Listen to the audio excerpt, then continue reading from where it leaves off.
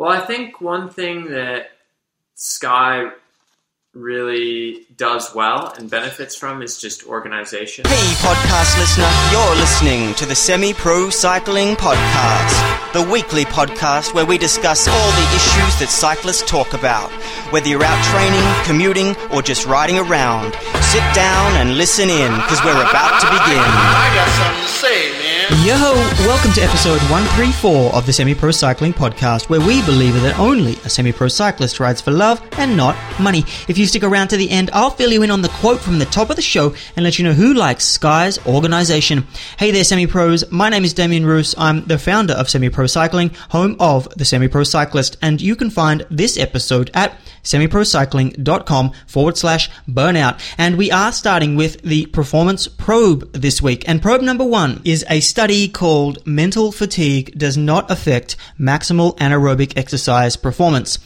The aim of the study was to induce a state of mental fatigue to examine the effects of performance, physiological, and perceptual variables from subsequent tests of power, strength, and anaerobic capacity.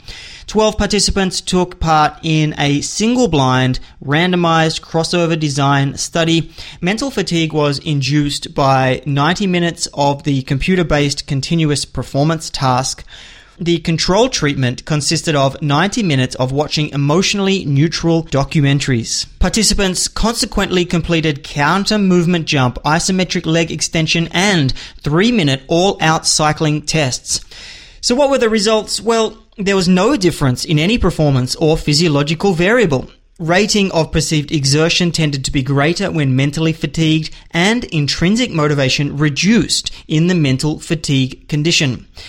Not by a lot though, but anyway, the conclusions here are that near identical responses in performance and physiological parameters between mental fatigue and control conditions suggest that peripheral mechanisms primarily regulate maximal anaerobic exercise, whereas mental fatigue can negatively impact submaximal endurance exercise. It appears that explosive power, voluntary maximal strength, and anaerobic work capacity are unaffected. So this is really telling me that your state of mind going into and during maximal efforts does not explicitly help you through them. Unlike the other theories to do with submaximal fatigue, this really, from this one study, is saying that there's nothing mentally that you can really do to prepare, because your body's just going to take over and the results are going to be the same no matter what you think about what you are doing. So there is no way around it. You have to look after yourself mentally and physically to get the most out of yourself in shorter, high-intensity efforts. Okay, probe number 2 is an article from Inc. magazine, and it's basically just more Brailsford wisdom. I've taken the 4 best recommendations he had. So here's number 1. Measure the wrong thing, get the wrong results. Big data is a challenge for all of us, Brailsford says. It's an area where everybody's trying to steal a march on each other.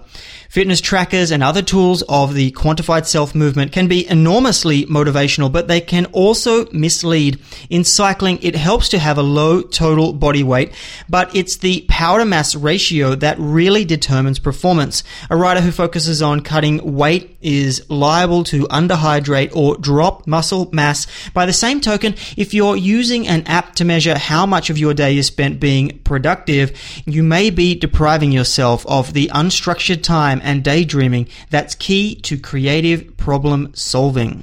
Number 2, don't confuse goals with targets. Brailsford works closely with Team Sky's psychiatrist Steve Peters and Fran Miller, whose title is Head of Winning Behaviors. The 3 make a point of stressing the difference between goals, which can and should be lofty and inspirational, and targets, which should be specific and attainable. It's the difference between I want to be the best in the world and I want to shave 15 seconds off my mile this week.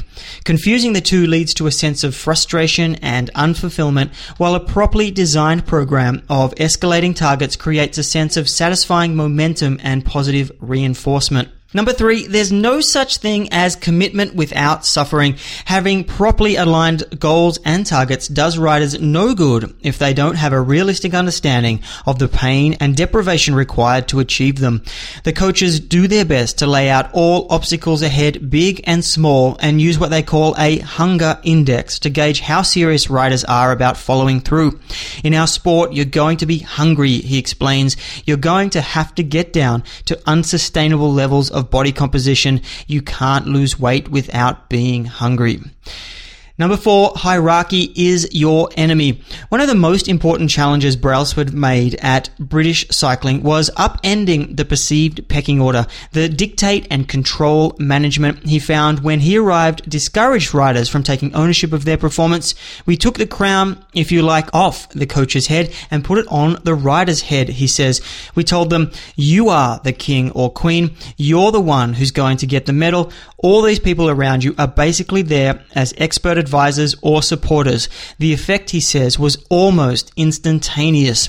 Some of the riders who were maybe less motivated, they flipped over and were on fire. Brailsford also put this philosophy into practice for the team's support staff.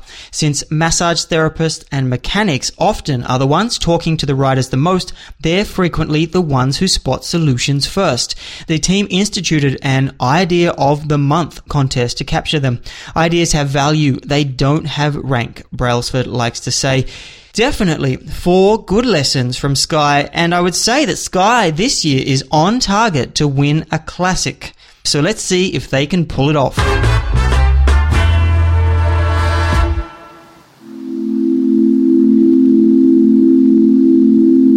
Bike racing, there's a lot I hate about it, but it's the necessary evil to be able to ride your bike every day. I love just the simple idea of riding. My feelings for that and my need for that are great enough that I deal with all the shit. And yeah, that's how I justify it. Every day you go out and ride, and you can push yourself to breaking point, and you do push yourself, and that's the purpose of the sport is to suffer for longer than anyone else.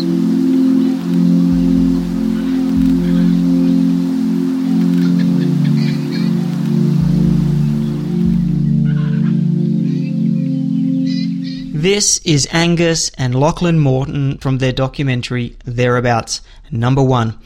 A tale about 2 brothers riding across Australia from Port Macquarie to Uluru in the centre of Australia.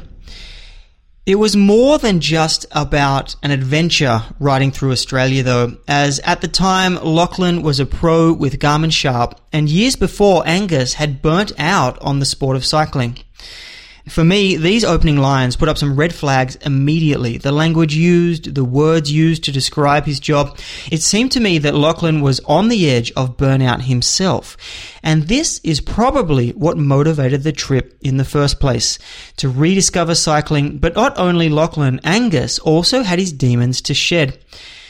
So it was no surprise that in the season after this was filmed, Lachlan quit Garmin Sharp. He had one of the worst seasons ever, and he was looking for a new team to rediscover his racing mojo and also to be part of a push by his older brother, Gus, to return to the sport. They have found a home now on Jelly Belly in the US, racing together. This story is one of burnout, but it's also one of prevention. A bold move, if you ask me, but I'm sure if you asked Lachlan, he would have it no other way. In this episode, we're going to explore what burnout is. We're going to look at the cause and symptoms of burnout, how to assess whether you are at risk, and strategies for its prevention and treatment. This episode is based on an article in the Peak Performance newsletter by Dr. Adam Nichols. It's called Understanding Burnout in Sport, Strategies for Treatment and Prevention. Dr. Nichols is a senior lecturer in the Department of Sport, Health and Exercise Science at the University of Hull. Alright, so burnout, overtraining, and overreaching. I've spoken about managing overreaching and preventing overtraining way back in episode 32. In that episode, I didn't talk about burnout though, but burnout is on the spectrum of conditions along with overreaching and overtraining. And as a reminder, overreaching involves training at higher than normal training loads, which leads to temporary decline in performance, but the athlete recovers after a period of rest. Overtraining occurs after a period of intense training in which the athlete does not recover for at least 2 months or more. The symptoms of overtraining can be very severe and include extreme tiredness and hormonal changes. Burnout takes this even further and represents a response to chronic stresses that eventually results in the athlete withdrawing from his or her sport. It's serious business, and Dr. Nichols introduces a study conducted by researchers from the Norwegian University of Science and Technology, which highlights 5 main symptoms of burnout. The first one, affective symptoms, example, depressed mood. The second, cognitive symptoms, example, feeling helpless. Number 3, physical symptoms, example, feeling ill. Number 4, behavioral symptoms, example, reduced performance. And number 5, motivational symptoms, example, lacking enthusiasm. These symptoms help us to get an idea of what technically is considered burnout. Regarding a definition, though, there are some discrepancies amongst researchers, which has resulted in different definitions and models developed to explain this construct. One accepted definition by researchers from the Michigan State University is a physical, emotional, and social withdrawal from a formerly enjoyable sport activity. This withdrawal is characterized by emotional and physical exhaustion, reduced sense of accomplishments, and sport devaluation.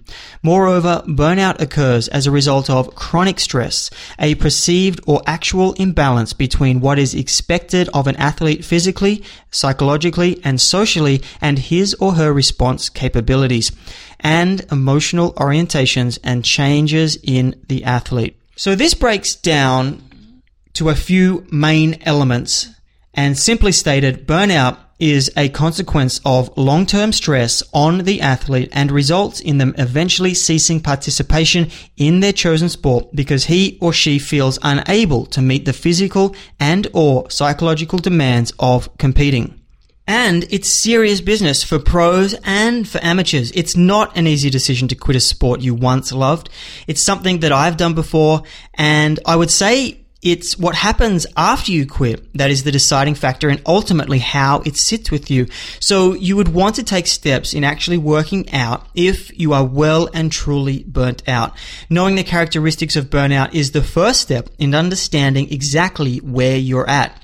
So what are the characteristics of burnout? The same researchers from the Michigan State University expanded on the symptoms of burnout described by the researchers from the Norwegian University of Science and Technology and indicated that there are 4 main characteristics: exhaustion, personal accomplishment, depersonalization, and devaluation. So let's go through them, starting with exhaustion. Athletes who have burnt out or are experiencing symptoms of burning out but are still involved in their sport experience physical and or psychological exhaustion. This can mean that the athlete experiences either a combination of or all of the following: lack of energy, a lack of interest in their sport or in general, and no longer trusts certain people such as coaches. Accomplishment. The athlete who is burnt out or is close to burning out will believe that his or her achievements in the sport are low in comparison to other peers. Furthermore, a telltale sign of this decreased view of personal accomplishment is that athletes will exhibit less effort in training and performances may start to deteriorate. Depersonalization. This refers to athletes being unresponsive or negative towards people they are usually friendly with, such as parents, friends, or coaches. Being impersonal is thought to be a consequence of being psychologically and physically exhausted.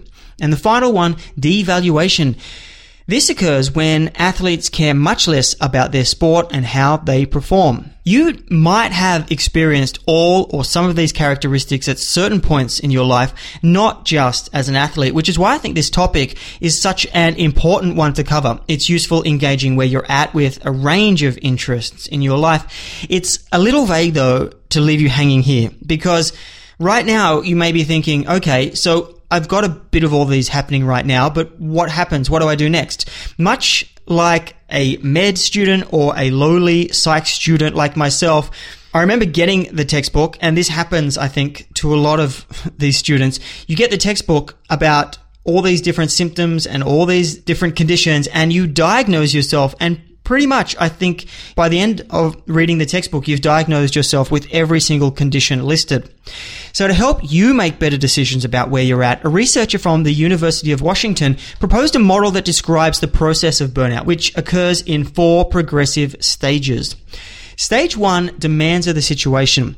The first factor that initiates the path to burnout amongst athletes is the demands of the situation, placing high physical demands on an athlete, such as the athlete being instructed to spend many hours training, and or psychological demands of an athlete. This is a coach or parent exerting pressure on the athlete to win over a prolonged time can lead to burnout.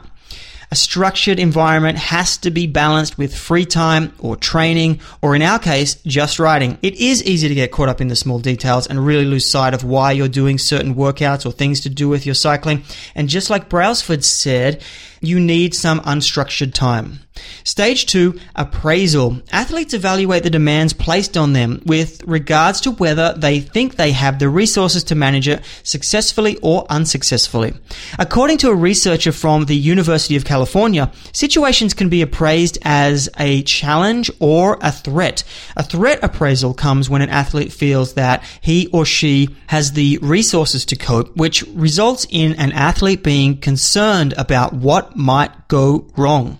A challenge appraisal occurs when an athlete feels that he or she can cope with the demands and focuses positively on the stress and sees it positively. I had a discussion with an athlete about this the other day. It related directly to a 2-part workout that I had prescribed them. The athlete spoke about looking at the day's training, and after a quick assessment, decided to drop the second part of the workout in favor of a split session later on in the day. This is a good example of managing the workload and knowing what they can cope with. From my perspective, this was a good conversation to have. I know this, and similar workouts are extremely challenging, and I put them in there to be challenging, because if the athlete comes out on the other side from completing them, they're going to be stronger. But on the other hand, I would be a fool to scold any athlete for dropping this part of their workout. And by scold, well, scold is the wrong word, but I hope you know what I mean. It's a sign that as a coach, I have to listen to and learn about what this athlete can handle amongst their other responsibilities. And it's a gauge that if I push them to do it, that they may crack. Stage 3, physiological responses. Generally, burnout is associated with threat appraisals rather than challenge appraisals. If a situation or sport is perceived as being threatening over a prolonged period of time, it can result in athletes experiencing only a few, if any, pleasant emotions. Example, happiness, excitement, or joy. It is characterized by athletes reporting negative emotions such as anxiety, fatigue, and increased likelihood of developing viral infections such as a cold. I know this one and have just been through a down period with a few of the athletes I coach. Part of this was both parties, coach and athlete, pushing hard to get the most out of the last uninterrupted block before the season starts. In some cases, we went close to the edge, and in others, we may have gone over it. My red flags always go up when I start seeing the language change in feedback and ride reports. In some cases, communication is reduced even further. There are no virtual high fives, and things are generally just a little gloomy. I'm sure you recognize mood changes and whether you're not fun to hang around, mostly after the fact though, but we can have our down days. If this goes on for weeks, then it needs to be addressed. Releasing the structure a little and getting back to why we love to ride in the first place is the first step here. Stage 4 is the final stage, and this is when the athlete attempts to cope with stresses and emotional responses. If the athlete's attempts to cope fail and his or her performance deteriorates, there may be some relationship difficulties with friends or parents, and the enjoyment of sport will diminish. A consequence of this is that the athlete may withdraw from his or her sport. It should be also noted that not all athletes who withdraw from sport have burnt out. This is the final stage. It would be pretty clear by now that quitting would seem like the best option once you've gone through all these stages. If you can't see any positives from continuing and it's affecting those around you, then this is not a bad way out. It's not easy. Having been through and survived this stage, when I look back, I have a better understanding of myself and my future decisions because I understand the process getting to these decisions better. To help you know where you are, researchers from East Carolina University developed a questionnaire in order to assess burnout. You can see an updated version of this questionnaire to assess your own levels of burnout on the post page at semiprocycling.com/burnout. This measure of burnout includes 3 components that are markers of overall burnout. The first one is reduced sense of achievement. The second is emotional and physical exhaustion. And the third is sport devaluation. I'm not going to read out every question from the questionnaire, but to give you an idea of what's in there, it's things like, am I not achieving worthwhile things in my sport? I don't seem to be achieving too much in my sport. My sporting performances don't match my ability. So you get an idea here that the questions are really aimed at seeing what you're thinking about your sport, how you're approaching it, and whether you are just exhausted from thinking about competing or even training. I also will put up the scoring for the questionnaire on the post page, and you can add up all the questions to reveal your overall burnout score, in addition to adding up certain questions to reveal your score for the reduced sense of achievement, emotional and physical exhaustion, and sport devaluation subscales. If you do get an overall score between 35 and 54, though, you are starting to get on the edge of showing signs of burnout. So it's really important for us to go through some strategies for the prevention and treatment of burnout. One thing to note here that researchers have not explicitly explored the effects of interventions to reduce or treat burnout amongst athletes. The findings from recent research can be applied to help you prevent burnout occurring or treat burnout if it has occurred. These are, firstly, skill development.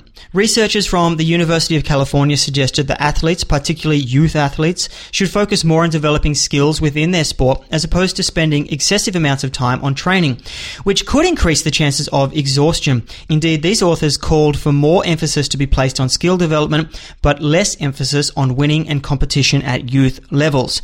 So this is this thing of not providing this overwhelming exhaustion by training when you aren't really ready for it. So spend time on skills. Spend time working on your sprint or your climbing technique, or in track riding, your Madison arm sling, whatever it is. Spend time doing all these different things that you normally wouldn't get the time to do, and with the idea of refreshing your approach to the sport while also building up those skills so that they're better when you do get back to a competitive level. The next one is hope. And while it seems a little woo-woo, researchers at the Karlstad University found that those who felt more hope reported far fewer symptoms of burnout. As such, you can reduce the likelihood of burnout or treat burnout by increasing the amount of hope you feel. Hope can be increased by a variety of strategies, such as setting achievable goals that push you, but with effort can be attained. Visualize how you are going to achieve your goals. See yourself doing the things you need to do in order to achieve your goals. Engage in positive self-talk. When you have any negative thoughts, change these to positive thoughts. And focus on what you can gain from stressful situations rather than what could go wrong. It's also the way that you look at the problems that you're faced with in burnout. Strategies that reduce the occurrence of burnout was looked at by researchers from the University of Leeds, and they found that athletes who used problem-focused coping mechanisms, this is strategies that seek to eliminate the stressor, were associated with fewer burnout symptoms. On the other side of that, researchers from the University of British Columbia found that coping strategies associated with burnout were when athletes used disengagement-orientated strategies, so strategies which were associated with them ceasing in attempts to achieve their goals. And these athletes were more likely to experience burnout. Additionally, researchers from the University of Leeds found avoidance strategies were associated with burnout. As such, it is important to avoid using these strategies. Part of this is knowing how you handle stressful situations, such as knowing whether you are a flight or a fight person, so you can combat the stressor in the better of the two ways for this instance, which is fight. Part of all of this is having control over your own environment, and researchers from the East Carolina University have argued that athletes should have more say in decisions that are made regarding practice sessions and competitions. If, for example, you are an athlete that feels he or she has little to say in what you do when training or competing, this is things like deciding what competitions you enter, what types of training that you do. It is important that you speak to your coach and ask for more input into what your training schedule consists of and the competitions that you participate in. By now, you should have a better understanding of what burnout consists of. And if you go back and check out episode 32, you'll get a better understanding of overtraining, then overreaching, then burnout. And you'll be able to put all these together and you'll be able to see where you are along with the questionnaire. My final bit of advice for this topic is that if you feel that you need more support on this issue, talk to your coach or a friend or a parent or a partner or even a sports psychologist. There is no need to make the call to quit your sport alone. No one should force you to do what you don't want to do, but it is important to talk about all of the options before making that final call. All right, the tech hacks and products section, and this week it's a product, but it's a little cheeky, but I'll get to that in just a moment. It is the COSMED K4B2. The K4B2 is a portable system for pulmonary gas exchange measurement. What does that mean? It basically means you can wear this backpack and face mask and do a VO2 max test anywhere you want. It's pretty amazing technology and it just reduces everything down. I remember doing the big test with the big wine bags and then slowly it started reducing down and digital. But now having a kit that you can wear on your back and a mask on your face and do the test anywhere, it's pretty amazing. And not only VO2 max test, it has a GPS system, it has a pulse oximeter, it can do resting energy expenditure. It's got a whole bunch of different tests that it's useful for. The only kicker is, and here's the cheeky bit, it's $28,000. So I won't be buying one anytime soon, but if you want to check it out, I'll put the link in the show notes. You could go for the cheaper option that COSMED makes, the FitMate Pro, and that's only $8,900. And now that quote from the top of the show, it's Joe Dombrowski, the troubled prodigy. He made the move from Sky to Cannondale-Garmin this year after a difficult year dealing with knee problems in 2014. It will be interesting to see his role in 2015 as sidekick to the Pitbull. I would consider Joe Bro to be a GC contender one day. I just want to know if Vortas thinks the same thing. And that's it. You've been listening to the Semi-Pro Performance Podcast. Remember to head over to semiprocycling.com/support to donate to help keep the podcast going strong. But till next week, get on your bike and enjoy the Pain Cave or the Hurt Box, whichever one you're into.